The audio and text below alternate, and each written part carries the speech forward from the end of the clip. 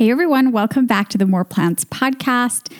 I am so excited to have you listening in today. Today's episode is part 2 of our series on some of the most common questions vegans get asked and some of the most common questions vegans have when they first make this change.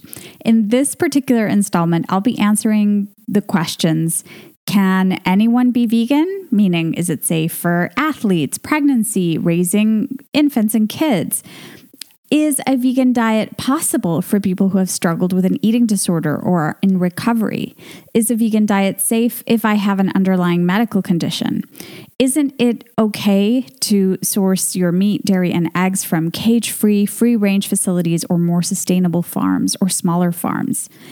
Isn't it true that animals still die in the growing and production of plant-based products or agricultural production? Is a vegan diet more expensive? Do I need special ingredients or equipment to eat a vegan diet? And aren't we supposed to eat meat? We've been doing it for centuries. Hi there, and welcome to More Plants, a vegan podcast by Bramble that helps you start, continue, and enjoy eating plant-based for your health, the animals, and the planet. I'm Kim Sujovalsky, your host and certified plant-based cook and educator. In this podcast, you'll find all the practical tips, resources, and support you'll need to make your journey easy and sustainable, no matter where you are along this path. To learn more about our online courses, recipes, and blog, visit bramble.com. And now, let's dive into today's episode. The topics that we'll be talking about today are only a glimpse into what we cover in our online course, The Roadmap. It's the ultimate guide that teaches you how to go vegan safely, deliciously, and handle any and every aspect of becoming vegan or when trying to make more vegan choices. And I'm going to tell you a little bit about the course, and then we'll get straight into it. Here's our sponsor for today's episode. This episode is brought to you by our online course, The Roadmap. The Roadmap is an online course that will help guide the way if you're newly vegan, thinking of becoming vegan, or wanting to take more steps in this direction. Module by module, we take you by the hand through every step, covering topics like finding your motivation and having the right mindset when making this change, to how to build a nutritionally balanced plate, how to shop, prep, stay on budget, plan your meals, travel, get organized, and navigate every social situation as a vegan, and so many others. There is no stone left unturned, and we do it all with that approach you love so much, in which missteps are welcome and there is no such thing as perfection. And of course, it includes the most delicious recipes and menu ideas. There is so much more included in this course, so head on over to bramble.com/the roadmap to watch our video trailer, to see the full list of modules, lessons, and recipes, pricing, and more. Again, that's bramble.com/the roadmap. Now, on with the show. Our first question for today is, can anyone be vegan? This means, can you be vegan during pregnancy? Can children be vegan? Can athletes be vegan? And we're going to cover all sorts of peeps here. Now, just in case you missed it in last week's episode, and I highly recommend starting with part 1 before you head into part 2, because I'll probably be referencing some of the questions and answers I gave and some of the resources I shared. But here is the answer to this question from the position paper of the American Dietetics Association on who can follow a vegan diet. Appropriately planned vegetarian diets, including total vegetarian or vegan diets, are healthful, nutritionally adequate, and may provide health benefits in the prevention and treatment of certain diseases. Well-planned vegetarian diets are appropriate for individuals during all stages of the life cycle, including pregnancy, lactation, infancy, childhood, and adolescence, and for athletes. Now, I'm going to be linking to the full position paper if you want to get into all of the nitty-gritty details of this. And this means basically that technically anyone can be vegan. I always suggest that you find support and do a bit of extra research on the specific nutrient requirements if you're pregnant, breastfeeding, or raising young infants and children as vegans, since these are stages in life in which nutrition is very important because you're supporting a growing body. And there are certain nutrients that are just absolutely essential and a necessary part of that growth and that development.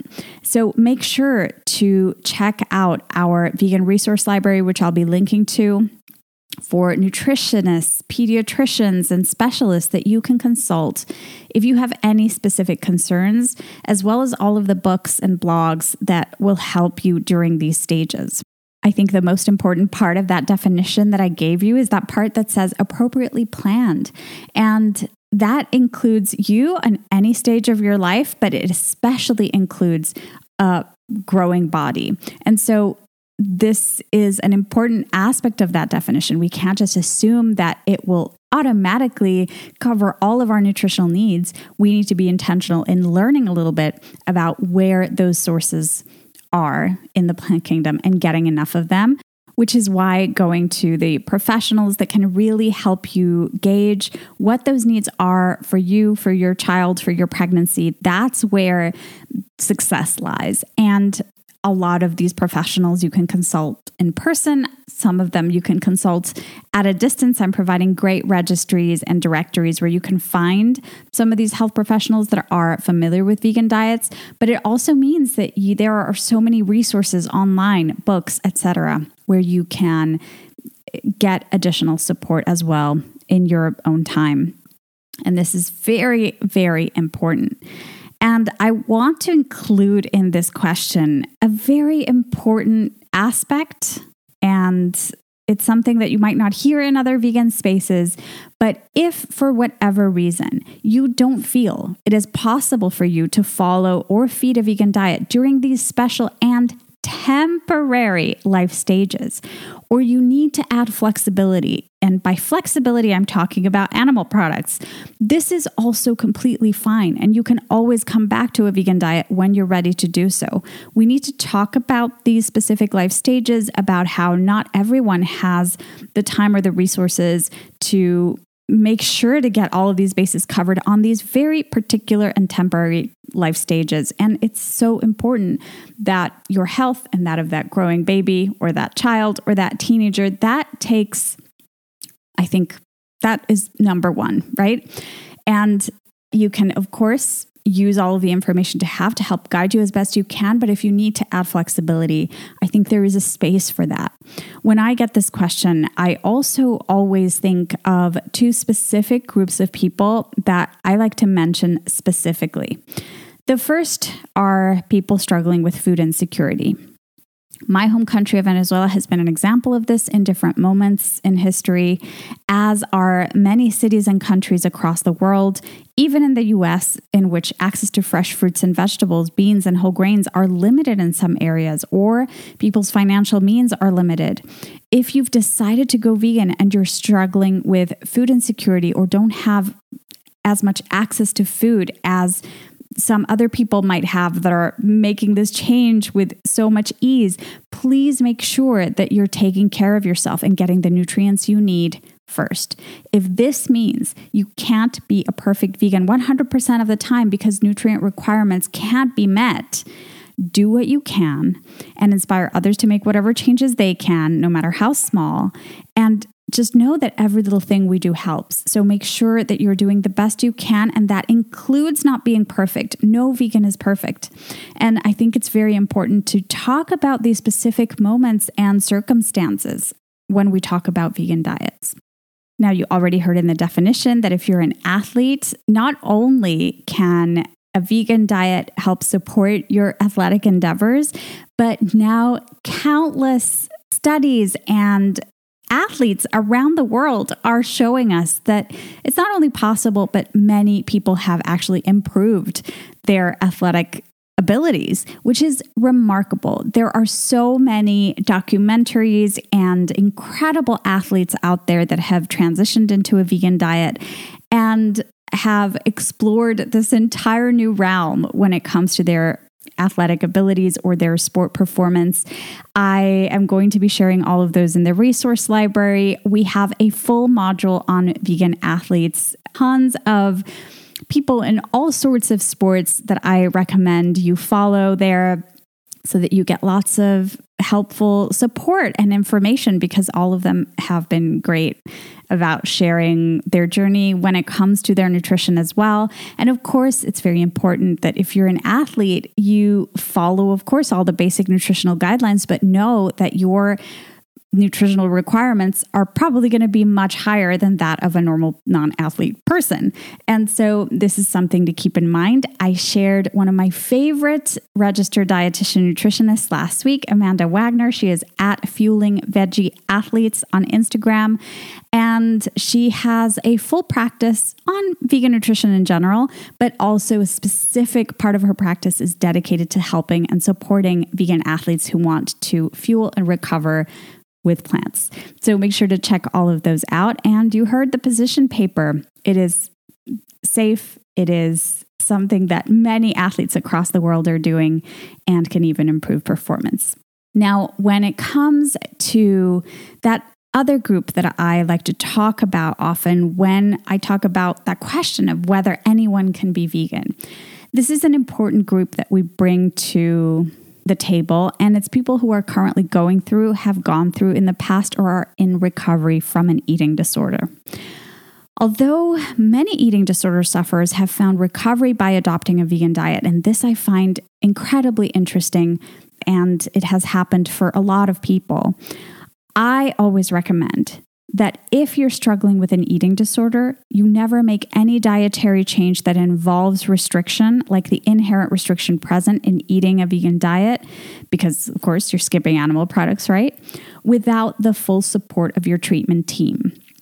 Eating disorders are so serious. They are the number one killer out of all mental illnesses. And although you'd probably be a wonderful and happy vegan activist after having struggled with food and with dieting and with eating, I am a firm believer that you can choose to attempt recovery first. And once recovered, if it is deemed possible by your team, you can reassess. Now, of course, there are exceptions. Of course, many people that have been vegan for many years and have gone later on into recovery, many of them have been able to stay vegan. And of course, if your team supports it, this might be a good option for you, but this decision has to be made in consultation with your therapist, your nutritionist, if you are someone who has struggled with food. And remember that veganism isn't going anywhere. It's always going to be here for a later time if that is something that is best for you.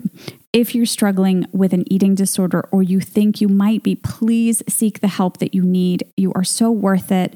A great place to start is the NEDA website, and I'm going to be providing more links and support hotlines that you can call if you suspect you might be struggling with an eating disorder. And we also have a new resource and health professional you might find extremely helpful. It is a wonderful book that has only recently been published, and I think it's the first of its kind, really. It's called Veganism and Eating Disorder Recovery. It's by Jen Friedman. I'm providing a link in the show notes. It's a fantastic resource to explore if you find yourself at this intersection of you're in recovery or you have struggled with an eating disorder in the past and you are thinking of becoming vegan or taking more steps in this direction. The next question, if I have a medical condition, is it safe for me to eat a vegan diet? Although a vegan diet is a great way to prevent and even reverse certain diseases, always consult your doctor if you have any pre-existing conditions or are on medications.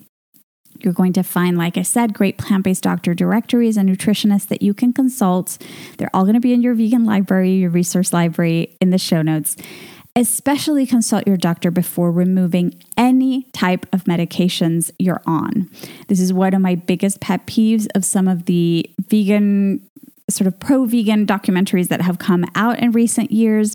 Sometimes these very well-meaning documentaries or resources want to sort of push everyone towards veganism, and they make claims that are often not science-based or evidence-based. Many times I've seen the claim of, follow this diet, you'll be able to get off all of your medications. That's not necessarily going to be the case. And if it comes to the point where you can leave some of your medications behind, this is always something that your doctor is meant to determine, and always under the supervision of your medical team. Having said this, there is now an ample body of research that shows that this way of eating can provide benefits in the prevention and treatment of many chronic diseases such as diabetes, high blood pressure. It can lower your risk for certain cancers and more. And I will be sharing data and resources in an upcoming episode on why going vegan can be beneficial to our health and the resources that might help. Next up is one of my favorites. Isn't it okay to eat free-range eggs, grass-fed beef, animal products from smaller farms, from more humane farms, etc.? Now, sadly, especially when it comes to those terms like free-range, cage-free, some of these terms, they have been used many times as marketing techniques for people who worry about the treatment of animals used for food.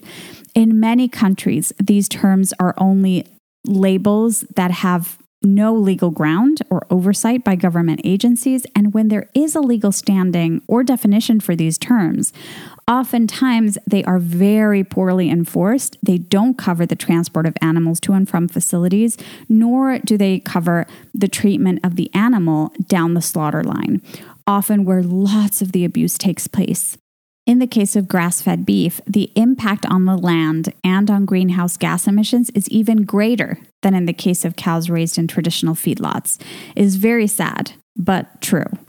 Now, of course, there are small family farms that treat their animals in a way that is miles away from the treatment of animals in factory farms. No one can deny that. But the problem is that due to the growing demand for food, these are not the products that reach most of our supermarkets and stores.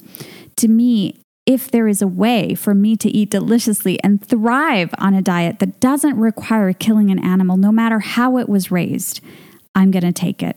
Now, we'll be exploring more of the issues surrounding animal agriculture and the treatment of animals in an upcoming series, so stay tuned for that. Now, our next question is, isn't it true that animals still die in the growing of fruits, vegetables, and other products that vegans consume? Yes, it is true. There is no food system that we know of that is completely free of harm. Insects, rodents, and lots of other small wild animals die in our modern farming practices, either because of the machinery used, the use of pesticides, or the transformation of their wild habitats and their displacement because of having a farm in that area. There are even bigger issues with the production of certain plant foods around the world. We've all heard, right, of the production of palm oil and the enormous toll this food product has on the habitat of orangutans and even elephants, tigers, rhinos, and human beings. And this is not an issue only with vegan foods. Palm oil is in pretty much everything. There are huge problems in where certain products are sourced from when it comes to human rights, such as cacao beans used to make chocolate or bananas coming from certain regions. There is no diet absolutely absent from harm. But understanding one of the essential aspects of food production has been key to my understanding of why a vegan diet is still one of the choices that reduces harm the most and can have a low impact when choosing foods responsibly. And it's the fact that for the production of animal-based meat, fish, dairy, and eggs, you need live animals. You need to provide these animals with water and food, most of it plant food from agriculture, to keep them alive until they've reached slaughter weight or they've stopped producing milk and eggs. This means that no matter how you frame it, much more food from agriculture needs to be grown to feed these animals, which will then be killed and provide only a fraction of the food than if we had gone to the plants directly. This means the amount of animals killed in our agriculture system or that are displaced will be even greater if we need to produce the food our food will eat for months or years just to stay alive until it can in turn feed us, apart from the other agricultural foods that even non-vegans consume. I'm going to be giving more specific data and examples and share lots of documentation on our updated version of the Why Vegan series when it comes to our environment and all sorts of other areas. That's coming soon. So in terms of the production of certain ingredients that are particularly problematic, because there are some that are more problematic than others, you can always opt out of them. For example, buying palm oil-free non-dairy butter or palm oil-free vegan cheeses, which is what I try my best to do, or go to more ethically sourced options, or make a different choice. You're going to be free to include the foods you feel comfortable purchasing within this diet or any diet. And for this, a great resource is the Food Empowerment Project, which is a great resource where you can find lists of more ethically sourced foods and learn more about some of these more problematic agricultural products that, yes, are part of a vegan diet and probably a part of a non-vegan diet as well. This question is such a good one, and it stems from the idea people have of vegans trying to present veganism as the perfect diet. It stems from the misconception that a vegan diet is a diet that eliminates harm and violence towards animals. A vegan diet is a way of significantly reducing harm done to animals. But based on the amount of people we need to feed globally and the agriculture systems we have in place now, there is just no such thing as a 100% harm-free food system. But I can tell you that in everything I've researched in the 10 plus years that I've been vegan and working in this area, and everything I've read through the years, veganism is an incredible way to ensure a significant, and I mean significant, reduction in harm and violence while still providing us with a health-promoting diet where we can get all the nutrients we need and get all those needs met. Perhaps a 100% harm-free food system is in the horizon, and we can always reassess and do what we can to improve. Vegans aren't perfect. Veganism isn't perfect or completely devoid of harm, but it is a massive way to help in so many areas I have not encountered.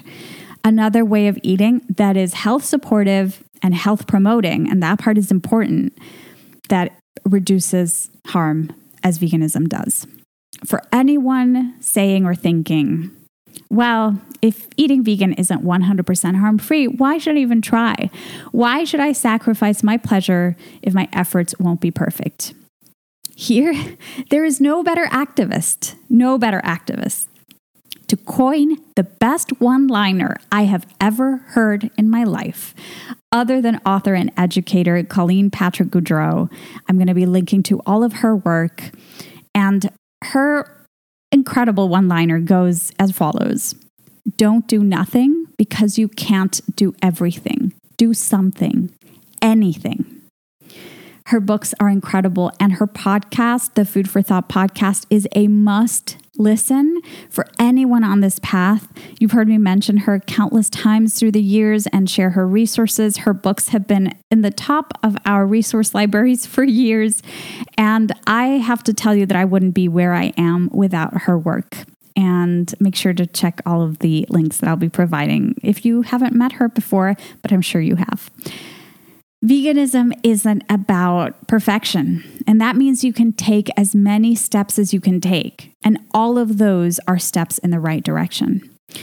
Another resource that I can't recommend enough is vegan activist Ed Winters, also known as Earthling Ed, who has spent years going to college campuses debating these and many other issues and common questions vegans get asked. Is author of the book This is Vegan Propaganda, and his work goes deeply into these kinds of conundrums and why animals in our environment need us now more than ever. Colleen and Ed are two people I often refer to as the vegan philosophers of our time, and their work has inspired me greatly through the years, and I can't recommend them enough. They've got all of these sorts of, gotcha questions and things people often debate vegans about. So many great answers and videos on that. I'll be linking to all of their work. Our next question: is it expensive to eat a vegan diet? Just as with the question of whether or not a vegan diet is healthy, which we talked about in last week's episode, the answer is it depends on what you buy and what you bought before you went vegan. A vegan diet not only doesn't have to be more expensive than a meat-based one, but it can even show you a reduction in costs since whole grains, beans, and vegetables are usually less expensive than meat and dairy-based products. Sadly, due to subsidies and the cost of cheap meat, if you were on a diet that consisted of fast food Happy Meals, $1 menus, you're probably going to be spending more, but that is true whenever you start incorporating lots of fresh foods and an abundance of them, home-cooked meals that require ingredients that you have to get, etc. So no matter how you eat, if you start making that change, that is going to happen. You will, however, be saving on the thing you can never put a price tag on, and that is your health. Now, there are many tips and tricks to help you stay on budget on a vegan diet, including buying fruits and veggies that are in season, buying in bulk, cooking more at home, using sales when vegan products go on sale for those vegan alternatives if you enjoy them, and so many others that we cover here at Brown Bowl. And in the roadmap, you have a full module on budget-friendly cooking. Next question. Do you need special equipment or fancy and expensive ingredients to be vegan? No. A vegan diet can be very simple using ingredients you find at your local store and a simple set of pots and pans, a cutting board, and a knife. A blender is also extremely helpful. If you've followed us for a while, you know how much I use it. I love it. But of course, you can take any cuisine to many different levels. But even as a professional cook, I can tell you that my kitchen is very simple and I buy my ingredients in my local supermarket or my health food store. Some of the new alternatives to meats and cheeses can be harder to find in some places, I know. So just do a little bit of research for local health food stores or nearby health food stores in larger towns, or shop online for these. Even if you live in an area where neither of these are possible, you can eat a completely delicious and balanced vegan diet made with simple whole foods you can find anywhere, and that's part of what I teach you at Brown Bowl. And I also teach you, because we have students from all parts of the world where many of the delicious products that you know very much that I enjoy can't be found. So we teach you how to make those amazing staples and ingredients and vegan cheeses and all of those wonderful things at Brown Bowl so you can still enjoy them. Isn't a vegan diet too limited or difficult to keep up for long? If you are a member of our membership program, or you've taken any of our courses or have watched our videos, you know the answer to this question. A vegan diet can be just as varied or even more varied than a meat-based one because it forces you to step out of the meat, green beans, and potatoes plate and into a world of foods you probably hadn't even heard of before. It can be just as varied and full of excitement as a meat-based one, since you can make anything vegan. Anything. I'll say that again. You can make anything vegan. That's the entire premise of everything we do at Brown Bowl. We teach you how to do exactly that. The truth is, the answer to this question is going to depend entirely on you, more specifically on your mindset. If you're going into this expecting lack and deprivation and focusing only on what you can't have or don't want to have any longer, or limiting and restricting certain foods that you don't have a medical necessity to limit or restrict, that might be what you experience. You might experience lack, and that it's not varied enough, and that it's going to be just very hard to keep up for long. If you go into this, though, with an open mind, willing to learn some new recipes, focusing on all of the new foods that will now fill your plate that probably weren't even in your radar before, ensuring you're eating a variety of foods and that you're feeling satisfied with your meals, and adjusting when that isn't happening, you are in for a very exciting journey. I talked about the importance of mindset and how it's that big elephant sitting in your living room right now, affecting all your decisions, actions, and reactions in our episode and blog post titled "The Top Vegan Side Effects You Can Expect When Going Vegan." Now, my next question. My partner doesn't want to go vegan. How can I make the switch to a vegan diet and still maintain a healthy relationship with them? All over the world, people are sitting at the dinner table with food sensitivities, allergies, preferences, etc., that make them eat in a different way from their partners or children or family members. I know this is a little bit different because I know it involves your values. Once you find a middle ground where you both feel comfortable and make certain compromises, you can totally be vegan even if your partner never decides to join you. So many of our students have been on this boat for years and they have been able to find that middle ground. It takes a little bit of extra work because of course it's easier if everyone in the household eats the same way. You will experience this if you've ever had a picky eater in the house, but it can be done if this is something that's important to you and if you have family members that don't want to join you on this journey. It can be a little bit more challenging. Oftentimes, I think more for emotional reasons than practical ones, but it can totally be done. I'm going to leave you in the show notes a video about sharing your life with a non-vegan that we have in our YouTube channel, as well as posts where you can find more support with specific tips on dealing with the practical sides of shopping and cooking, dealing with in-laws, raising kids together, and so much more. We have covered this topic just to the ends of the earth and back because it's one of the most common questions people have. Now, the last question I have for you today. Aren't we supposed to eat meat? We've been doing it for centuries, and it's tradition. I understand our attachment to foods that have been a part of our lives for so long. They're part of our traditions, our family and social circles, not to mention our past history as a culture and as human beings. There are many things that also used to be part of our cultural heritage and that we would do without giving it a second thought. Things like not allowing women to go to school or to vote, owning slaves, having human zoos. Yes, this was a thing. Human zoos existed.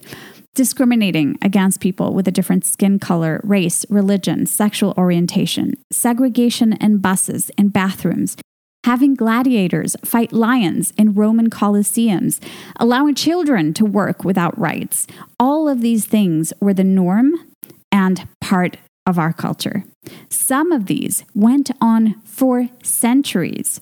They were tradition and the way things were done, quote unquote, until we knew better. It's time that we awaken to the fact that our current agriculture system is causing much more harm than good, and that in this instance, we don't need to wait for legislation or leaders or changes to start from the top to create change. We have the sole power to make a difference every time we sit down to eat or make a purchase. Saying that we need to do things like our ancestors did before because it's tradition or because we're supposed to do it only limits our growth as humans. It takes away our power. And to quote the wonderful Patti Smith, people have the power. You have the power, more power than you know. Now, if you have any more questions that we didn't cover in these 2 episodes, no question is too simple or too obvious to ask. I am here for you, so leave it in the posts that go with these episodes.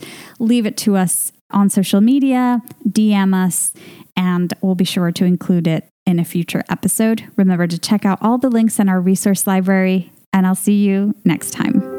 Thank you so much for listening in today. If you enjoyed this episode, please leave us a rating and review on your favorite podcast platform. It really helps us reach more people who are interested in making more vegan choices and need some support. Remember that you can find all of the show notes, links, and many additional resources for this episode in the description below. And of course, don't forget to visit brownbull.com to learn more about our online courses, recipes, and blog posts. Till next time, everyone.